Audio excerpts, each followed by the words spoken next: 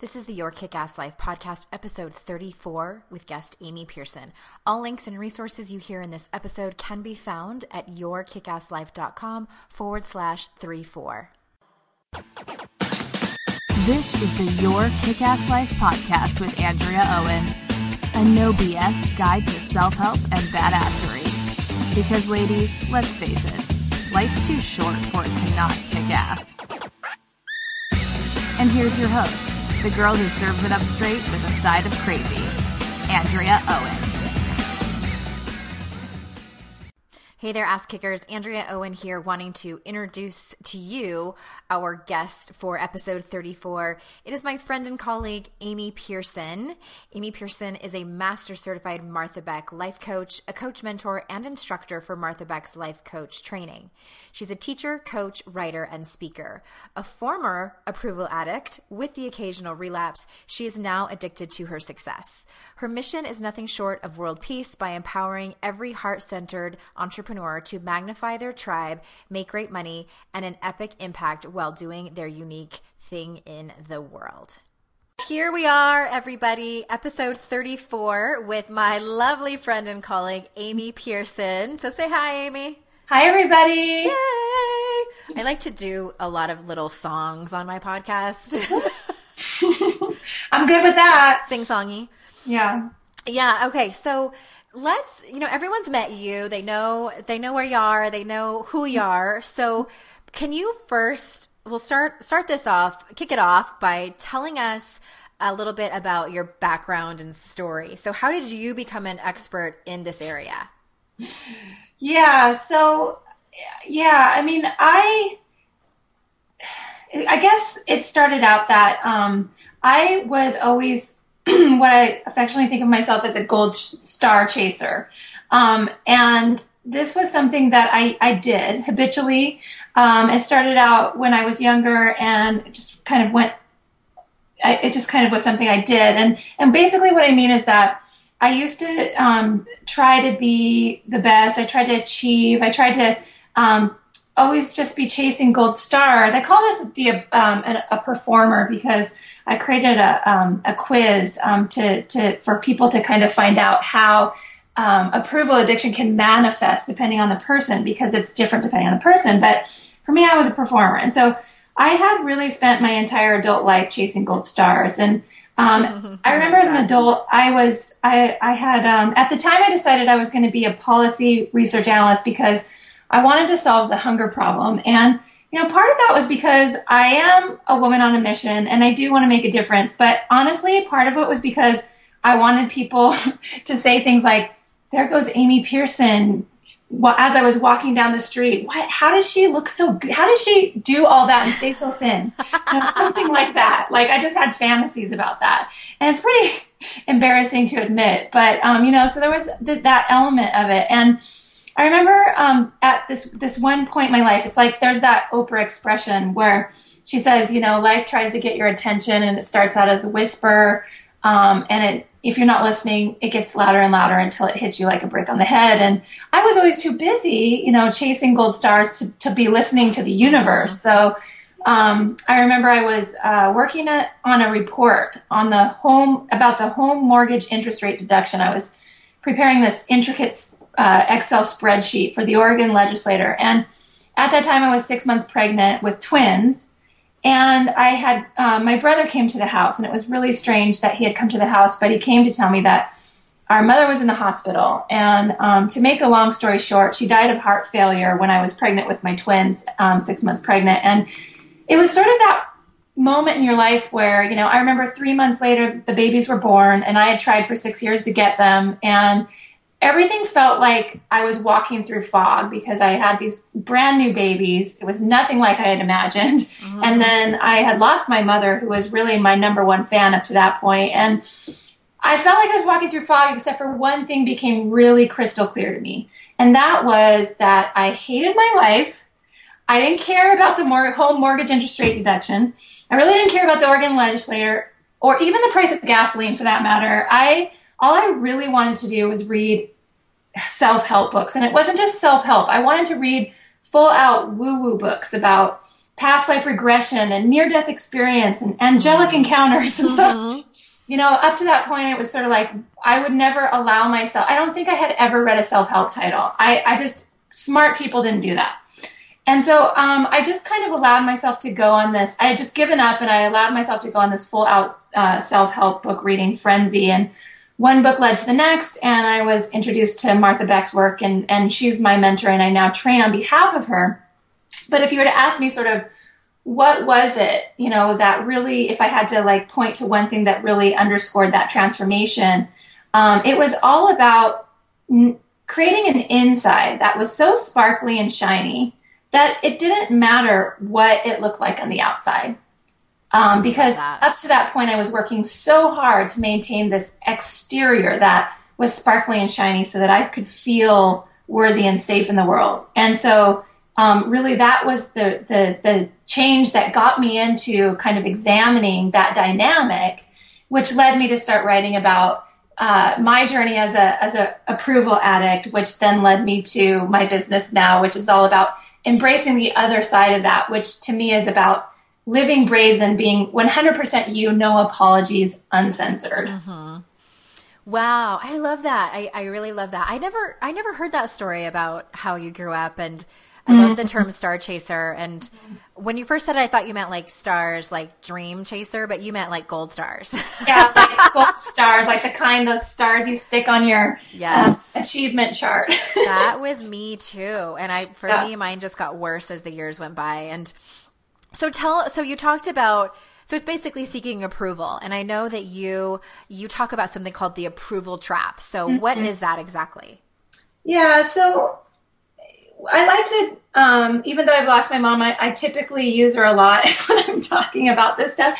And I remember when I was little, she was really neurotic, and we'd go to the beach and she'd say, she wouldn't let us go past her ankles. And if we ever did, she'd say, swim sideways. If we ever got caught in a riptide, she'd say, swim sideways. That was her advice. So I like to I share a story when it comes to kind of describing the approval trap, because I never had any accidents in the ocean, but I did once almost die while I was whitewater rafting with my husband. We got stuck in this spot. It was just the two of us on this raft, and we got stuck in this spot where we fell, and I immediately got sucked underneath the water, and I was sort of pinned in this like circular motion. I think they call it a rip. What do they call it? A pressure wave. Oh, okay. And I was stuck there, and I couldn't see anything, and I had my life jacket on, and I definitely could not swim sideways. I knew if I stayed like that, I was going to drown. And so I just remembered my mom's advice, and so I did what was really counterintuitive, but I immediately took off my life jacket. And as soon as I did, I was able to swim sideways, and I was able to see the surface of the water, and I was able to get to the surface of the water. But the reason I like that story to kind of illustrate or demonstrate what I mean by the approval trap is that when what happens is that we pick up on these ideas that there are parts of us that are not fit for human consumption. It's sort of like we just, for whatever reason, have to hide them. And we put on this facade, this exterior that we think is, for women, it's usually some combination of likable, humble, attractive, perfect, all of that. And then we hide behind that because we think it keeps us safe. But really what it does is it keeps us trapped, and it keeps us in this vicious cycle. And what we need to do in order to be free and to really have our needs met and feel safe in the world, counterintuitively, is we have to drop that facade, and we have to allow whatever it is hiding underneath to be able to be free. And so that's when we can start to see clearly. That's when we can escape. But in essence, it's really this idea that there's parts of us we have to hide in order to feel safe. And then we put those behind a facade. And for me, I call myself a performer. It sounds like that's something that you kind of have as well. But it really does. It's not just about people pleasing or getting approval. It actually does manifest differently depending on the person. Some people are helpers. I have one category even called haters. I have tough gals and chameleons and perfectionists. So, but whatever it is, we put that on to hide parts of ourselves. And what happens is we do that because there's this really primal need for us to feel a sense of belonging and connectedness. But we think that we have to hide ourselves in order to get that, when in essence what we're doing is we're sacrificing ourselves for this false sense of belonging, because no one can really truly know you if you're hiding beneath a facade. Mm-hmm. Yes, 1,000% to everything that you said. And I know that a lot of people listening to this are like nodding, and but yeah, like Brene Brown says, and we put ourselves into either pleasing, perfecting. I even forget. There's like 2 more P's, but yeah. It's really, it's about. I love that you said that we think that that's the way to belong, and really, it's so. We're shooting ourselves in the foot, basically, is what I'm trying to say. And I remember when you were saying that, I remember one of my first kind of, I don't know if it's like first memory, but I definitely remember an example of when my parents got divorced when I was 18. It was right after I had graduated high school. My mom waited until after my graduation to leave. And I was an only child. I have half siblings, but they were much older. They were out of the house by the time I was in kindergarten. So I essentially grew up an only child, and it fell apart, and I was totally taken off guard. Like, I didn't even know that they were even having problems. No one let me in on it. So I got the rug pulled out from under me, and I remember they sent me to a therapist, which is funny because she's still my therapist to this day, 22 years later. Yeah. I haven't been seeing her the whole time on and off, but I even wrote her in my acknowledgments. But I sat in her office at 18 years old in like my bongo outfit. I totally remember even like what I was wearing. And she was like, and I remember telling myself before I went in that I wasn't going to cry. Like, that was my goal. Mm-hmm. My goal was not to, feel my feelings or get help. It was like, I don't want anyone to know that this is affecting me in any way. And I kept saying like, I'm fine. It's okay. And I remember considering it, like sitting in her office, like, she seems cool. Like, she doesn't seem like a psychiatrist. Like, she's just drinking tea. Like, we're sitting on the couch. But I was like, no, I am not. Like, watch how tough I am. And then what was interesting is that, tell me what you think about this, because I think this happens a lot to women, is that I got praise from other people for being so strong. Right. So I was like, okay, that's what you want me to do? Then I will do more of that. Yeah. Yeah. Well, that's the thing. I mean, I use this term addiction, and I'm pretty deliberate about that, because I think what happens is the behaviors that we use, we become, in essence, sort of addicted to them, because at the root of all of this is this feeling that in order to be safe, we're not safe being who we are. But what happens, like, if you think about like drinking, I mean, there's a hangover, or like you've got lots of like you've got to deal with the mess afterwards or whatever. And if you're smoking, it's like you get the teeth and it's on your clothes. And, if you spend too much money, it's like, if you have a shopping addiction, it's like, it's very clear that, you see the consequences on your credit card statement. But when you're kind of addicted to behaviors that get you praise, or at the very least avoiding rejection, it's like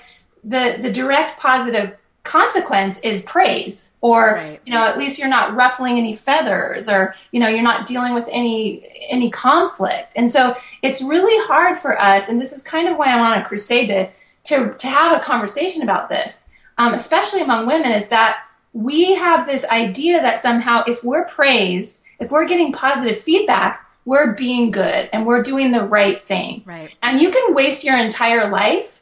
I know I almost did waste my entire adult. I wasted my 30s and my 20s just doing good, like doing a good job. But it was not my standards. It was a moving target, because everybody thinks different things about what good means.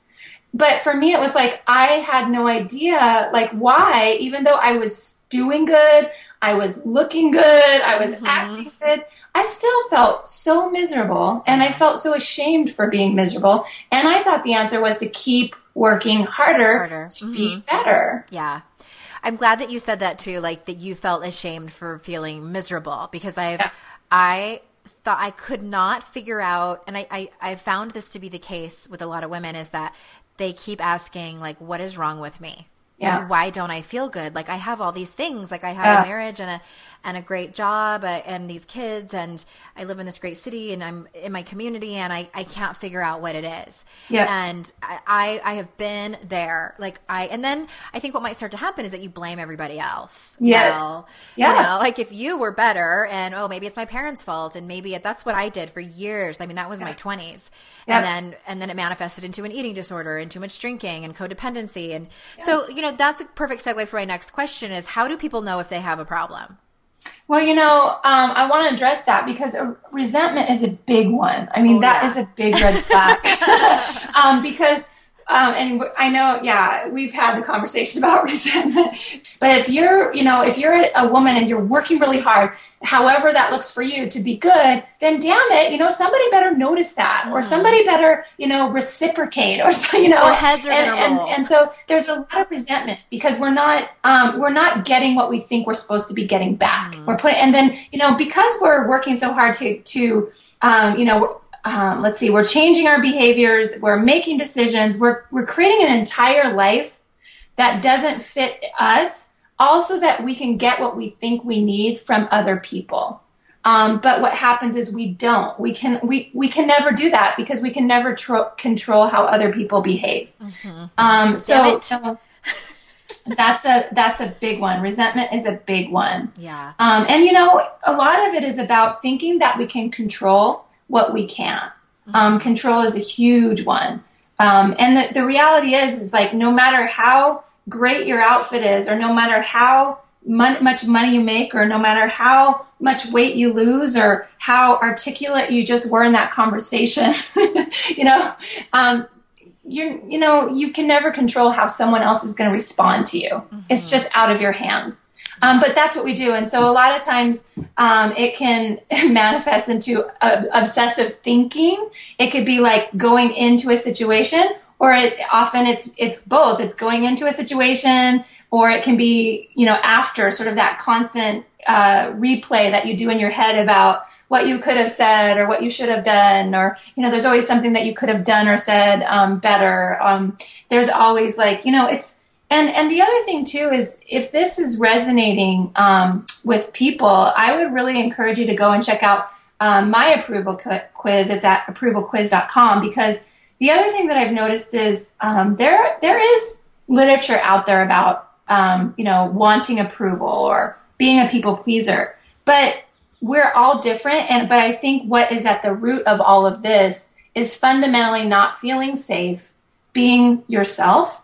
And so sometimes it can manifest as, well, I never want someone to see that I'm actually vulnerable, or that I need help, or that, you know, I don't ever want anyone to see me cry. And that would be more of that tough guy, tough gal persona, versus, you know, other people who are obsessively trying to make everything come out perfect, even though it doesn't actually exist, so that no one can criticize them or reject them. So, you know, and for me, I was the one who always had to be the best, and always like, there was this weird like balancing act between being the best, but not letting people feel uncomfortable by me being the best. So it's different depending on the person.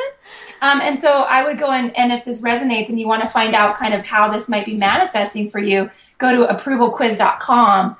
Take that quiz, because that'll shine a little bit more light on how it's showing up specifically for you. Yeah. You know, it's funny. I was laughing because like that was the kind of the trajectory of my own personal growth. Like I was a mess, and then I started to get better, and I was like, oh my gosh, this is such a better life. And oh my gosh. And then I started to get kind of like really, really into my personal development journey. And then I was like, wait a minute, I don't want to shine too bright. Yeah. I don't want to make other people uncomfortable. Okay. Am I too much? Oh wait. Do you want me to what? Yes. Yeah. Yeah, me too. It was sort of like madness making. It's like, okay, I really, like, for me, it was like, I don't know how I did this, but it was like simultaneously trying to win every award and get every grant and always, you know, look the best. But then I always had to like somehow undercut myself, because I never wanted anyone to feel uncomfortable in my presence. Right. Like, let's just not talk about my awards. I had to always like do something that, you know, just to undercut myself, just a tad. Oh yeah. I totally get it. So, how does, because I know that all of this work, you know, it like you were saying, like it can manifest in different ways. So how do you, because I know a lot of my listeners also deal with perfectionism. So how does perfectionism fit in with all of this? Yeah, and you know, Brene Brown, we can't really talk about this without talking about her. But she talks about perfectionism. I think she says it's something like a 2010 shield that you you lug around, and that's what perfectionism is. It's like this thing that we do because we think if we can just get it perfect enough, then we'll stay safe. And you know, sometimes it's not about getting approval. It's the other side of the coin. It's about avoiding rejection.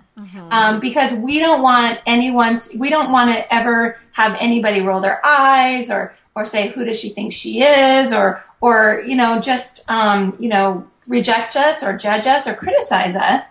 And so perfectionism is a way that we think we're keeping ourselves bulletproof in that way. When really it's all just madness making again, because there's really no such thing as perfect. Right. Yeah, I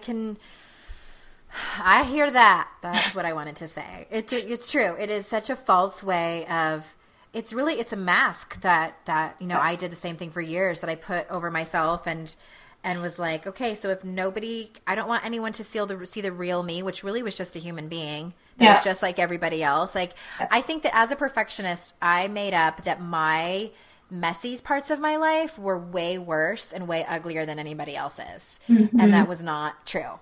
Yeah. Well, and it's a form of black or white thinking, because we there are all kinds of, you know, we get bombarded with all of these messages about, you know, what the ideal woman is like and what she has to look like and what she has to wear and what she has to say and do. And then we hold ourselves up to that standard. And when we see that we fall short, then we feel like we need to work to be, you know, we need to work to match that standard. But, you know, there's really no such, I mean, it's like, it's all black or white thinking. And in reality, I mean, there's no such thing as this inferiority or superiority. I think that's kind of like what, you know, that term, having an inferiority complex, is about. You know, it's like trying to chase superiority when it's all just black or white. You know, there's really no such thing as that black or white kind of reality anyway. Yeah. It's interesting. I was reading something about, I'm sure you're familiar with this. So there's like this new trend of bloggers. Well, it's not like a new trend, but what's getting really popular is like blogs like Scary Mommy and Baby Rabies and stuff like that, where it's like these moms talking about the worst part of parenting and like, oh, my kids are assholes. And, you know, they're just like out there letting it all hang out about like the messy and ugly side of parenting. And it's for entertainment purposes mostly. You know, they're funny. And then, you know, and they're always bagging and bashing on like the Pinterest moms who are like, you know, like make the crafts and the Elf on the Shelf and everything like that. And so there's these two extremes. And I was reading, it may have been like Glennon over at Mom Mastery was talking about like how it makes her uncomfortable. Like there's like one or the other. I can't remember where I heard it, but I was talking to a friend about it, and I was saying like, I think that the majority of us are somewhere in the middle.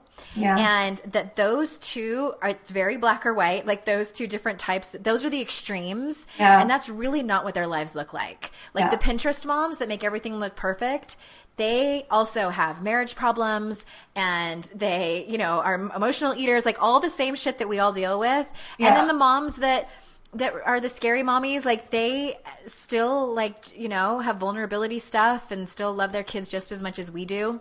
Yeah. So I think that, but like you were saying, like it puts pressure on us to be one or the other. And I always like to remind myself and my listeners, like really, like we're somewhere in the gray area. And I think, like you were saying, like that dichotomous thinking, for me, when I started to work on that, when I got called out on that by my therapist, that was really hard for me to adjust to. And I think every single one of my clients that comes to me deals with that black or white dichotomous thinking. Gray area is tough. And it is really tough. And it's sort of like one of the foundational principles I teach my, the gals who go through my work, is that, you know, really foundational to, you know, overcoming your inner approval addict and embracing the other side is really about, catching yourself in that, catching yourself in the black or white, catching yourself in the dichotomous thinking. And it's funny because I know I have really come a long way because I have, some family members who very closely resemble those Pinterest moms. And I used to compare myself to that because I'm a mom. I have 3 small children, and I used to feel really bad. In fact, it was like I was quietly very defensive about that. But, nowadays it's sort of like, I still have my moments, I'm not going to lie, but I'm able to see what kind of qualities my Pinterest family members have. And I'm able to learn from that, whereas before I might be defensive and I might go into my mind about like how I need to be that way or how, somehow they're assholes or something like that. Whereas now it's sort of like, okay, what is it about this that is triggering me? And where is it that they might be doing something that I could actually learn something from? Yeah. Or maybe I just need to chill out, So it's really helpful. I think I wasn't planning to talk about dichotomous thinking, but being able to notice yourself or catch yourself, because it's super insidious. Intellectually, we know that there's, no such thing as black or white, everything's shade of gray. But until you, really start to watch yourself and notice yourself in it, you'll be amazed at how insidious it is. Yeah. And just try to see the gray area because you can really learn something there. Yeah. I wrote a chapter in my book about it, and the title of it was How a C+ Day Can Change Your Life. And I learned that, and I tell the story in the chapter about I went to one of my weekends of coach training, and I was distracted the whole weekend because I was getting married the following weekend. And I pulled one of the teachers aside and told her, and I was agonizing over it. I made up all these stories about how I was going to be a bad coach because I wasn't learning this particular part of the model. And I just couldn't I was making a huge deal about it. And she looked at me for a second and she goes, what if you just had a C+ weekend instead of an A+ weekend? Yeah.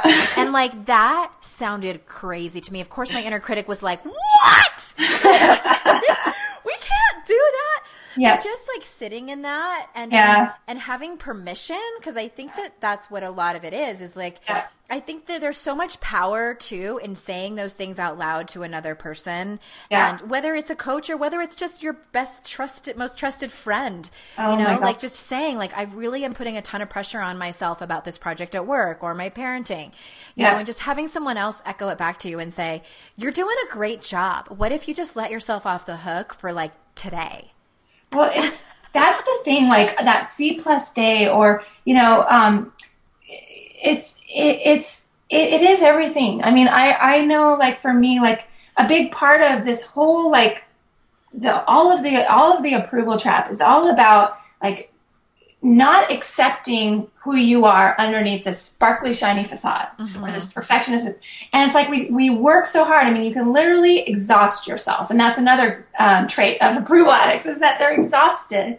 And, you can literally just, it's exhausting. And, what was the most liberating for me is just to allow myself to be who I am in all my messy glory. And I know, like, I'm saying this, but it wasn't until I literally got that I could just be mediocre, that I could just, just be boring. I could go to bed at 8 and that's who I am. And, that to me has really been everything. And so it has really changed my life. It has changed my business. And I know this isn't a business conversation, but it was really actually mind-blowing to me to see how, like, allowing who I was, the parts of me that I was trying to hide, like, there's this part of me that stutters, and there's this part of me that's not very articulate. There's this part of me that forgets words. I'm really, I was working so hard to overcompensate for that through all this work in policy and all those the master's degree and everything. And underneath was just this person who likes to dance and who's kind of goofy and isn't really that interested in current events. And I let her out.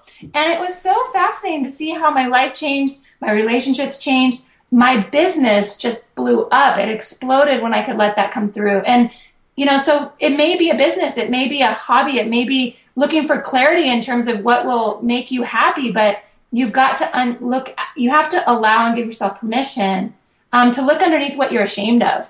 because a lot of times that's where it's hiding. Yeah. Yeah, for sure. So, you segued beautifully into that, just about being your messy self. And so can you talk a little bit about radical authenticity? Yeah. So I looked for a word that I thought kind of embodied the opposite of shame. And I found this word brazen. Mm-hmm. And, I really love that as a word to kind of illustrate sort of what the opposite of the approval trap is. But I think when a lot of times I like to reappropriate that word, because it's been used in the past to say like brazen hussy, or, oh, she's so, it's like been used in really negative ways. And so that's why I kind of like the Rosie the Riveter image with like, and I'm just kind of putting this together right now, actually. But I like this idea of brazen, reappropriating it for women, because what I think the opposite of the approval trap is about is authenticity, but it's radical. It's not just authenticity, it's radical authenticity, because every single one of us, no exceptions, has something within us that has never existed before, and it will never exist again. And there's something about it that I believe can dramatically change someone's life. It could change, it will introduce some concept, or it will make someone think differently, or, it will set off like some kind of an amazingly transformative shift in our world. And so I think radical authenticity is about that. If you can really embody brazen, being 100% you, no apologies, uncentered, that's what makes waves. That's what shifts the status quo. That's where thought leadership comes in. And I feel really strongly about that. But I've seen it happen over and over again.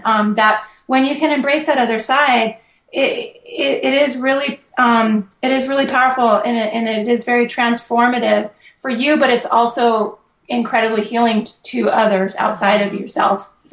That's true. And I'm glad you said that, because I think that, in my own personal development journey, I was, of course, afraid to be super authentic. And then when it started to happen organically and over time, I was amazed of the ripple effect. Like, I didn't realize that.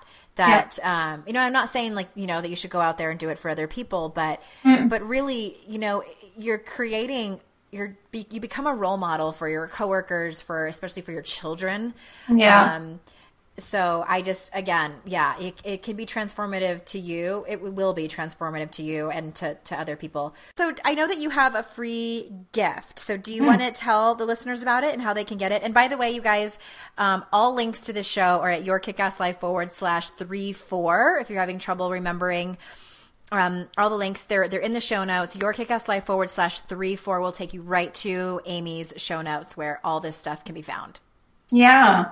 So I do a series called Be Brazen, the Breakthrough Sessions, and it's kind of a fun way to receive coaching via osmosis, because I'm coaching women who are sort of dealing with a lot of the kind of classic symptoms of approval addiction, and so I have a series of coaching sessions where I have those sessions recorded, and then they're all on a different theme. And so I've taken one of those, and it sells on my website for $37, but I wanted to offer it to your people to sort of check it out, get a sense of, sort of my work, and also receive some coaching by osmosis through this product. It's also got some great tools and tips and some other like tools that are connected with the audio. So you can get that over at livebrazen.com/gift. For free. Yep. My gift to you. Thank you. For being Andrea's friend. Yes. We love free. Well, I think I should say Andrea's tribe. Andrea's tribe. Yeah. I think it's such a great gift, because a lot of people don't even know what a coaching session might look like, and they're not ready to invest. They don't know what it is. So I think it's a great way to see firsthand what it is. And because you're right, I think a lot of the women come to sessions with the same stuff. Yeah. And it's interesting that I just went through all of the intakes that I've ever received from all of my clients, and it was the same patterns. It was worthiness. It was perfectionism. It was not feeling enough. So you're not alone if you're listening and you feel like maybe you're not sure exactly what it is, like we were saying earlier in the podcast, but you know something isn't right. If you're here and you're listening to this, we probably just spent the last 40 minutes talking about it. So you're in the right place. We need to connect those dots because it's really hard. It can be really confusing when you're just getting praise. Right. Exactly. And that it was so confusing and conflicting for me too. And I finally, you know, and it doesn't have to be, people that have listened to me for a while know my story. I had an incredibly life-changing event happen, which was my entry point to personal development. Had I not had that, it would have been probably a very slow progression. I think I still would have changed, but it doesn't have to be you. You don't have to fall flat on your face. You can. Right. You don't need the brick. Right. You don't have to have the brick thrown at you, or you don't have to have like any kind of rock bottom. You can start this process by learning bit by bit, brick by brick. Whisper by whisper. Right, exactly. So thank you so much for being here. It's an honor. Thank you for having me. livebrazen.com/gift, or you can go simply to yourkickasslife/34, and we'll have other links for Amy Pearson's stuff. And until next time, everybody, we'll see you around for episode 35. Thank you so much for being here. If you get a chance, please go to the podcast on iTunes and leave a rating and review. And I would so appreciate that so much. We'll see you next time. Bye-bye. Bye.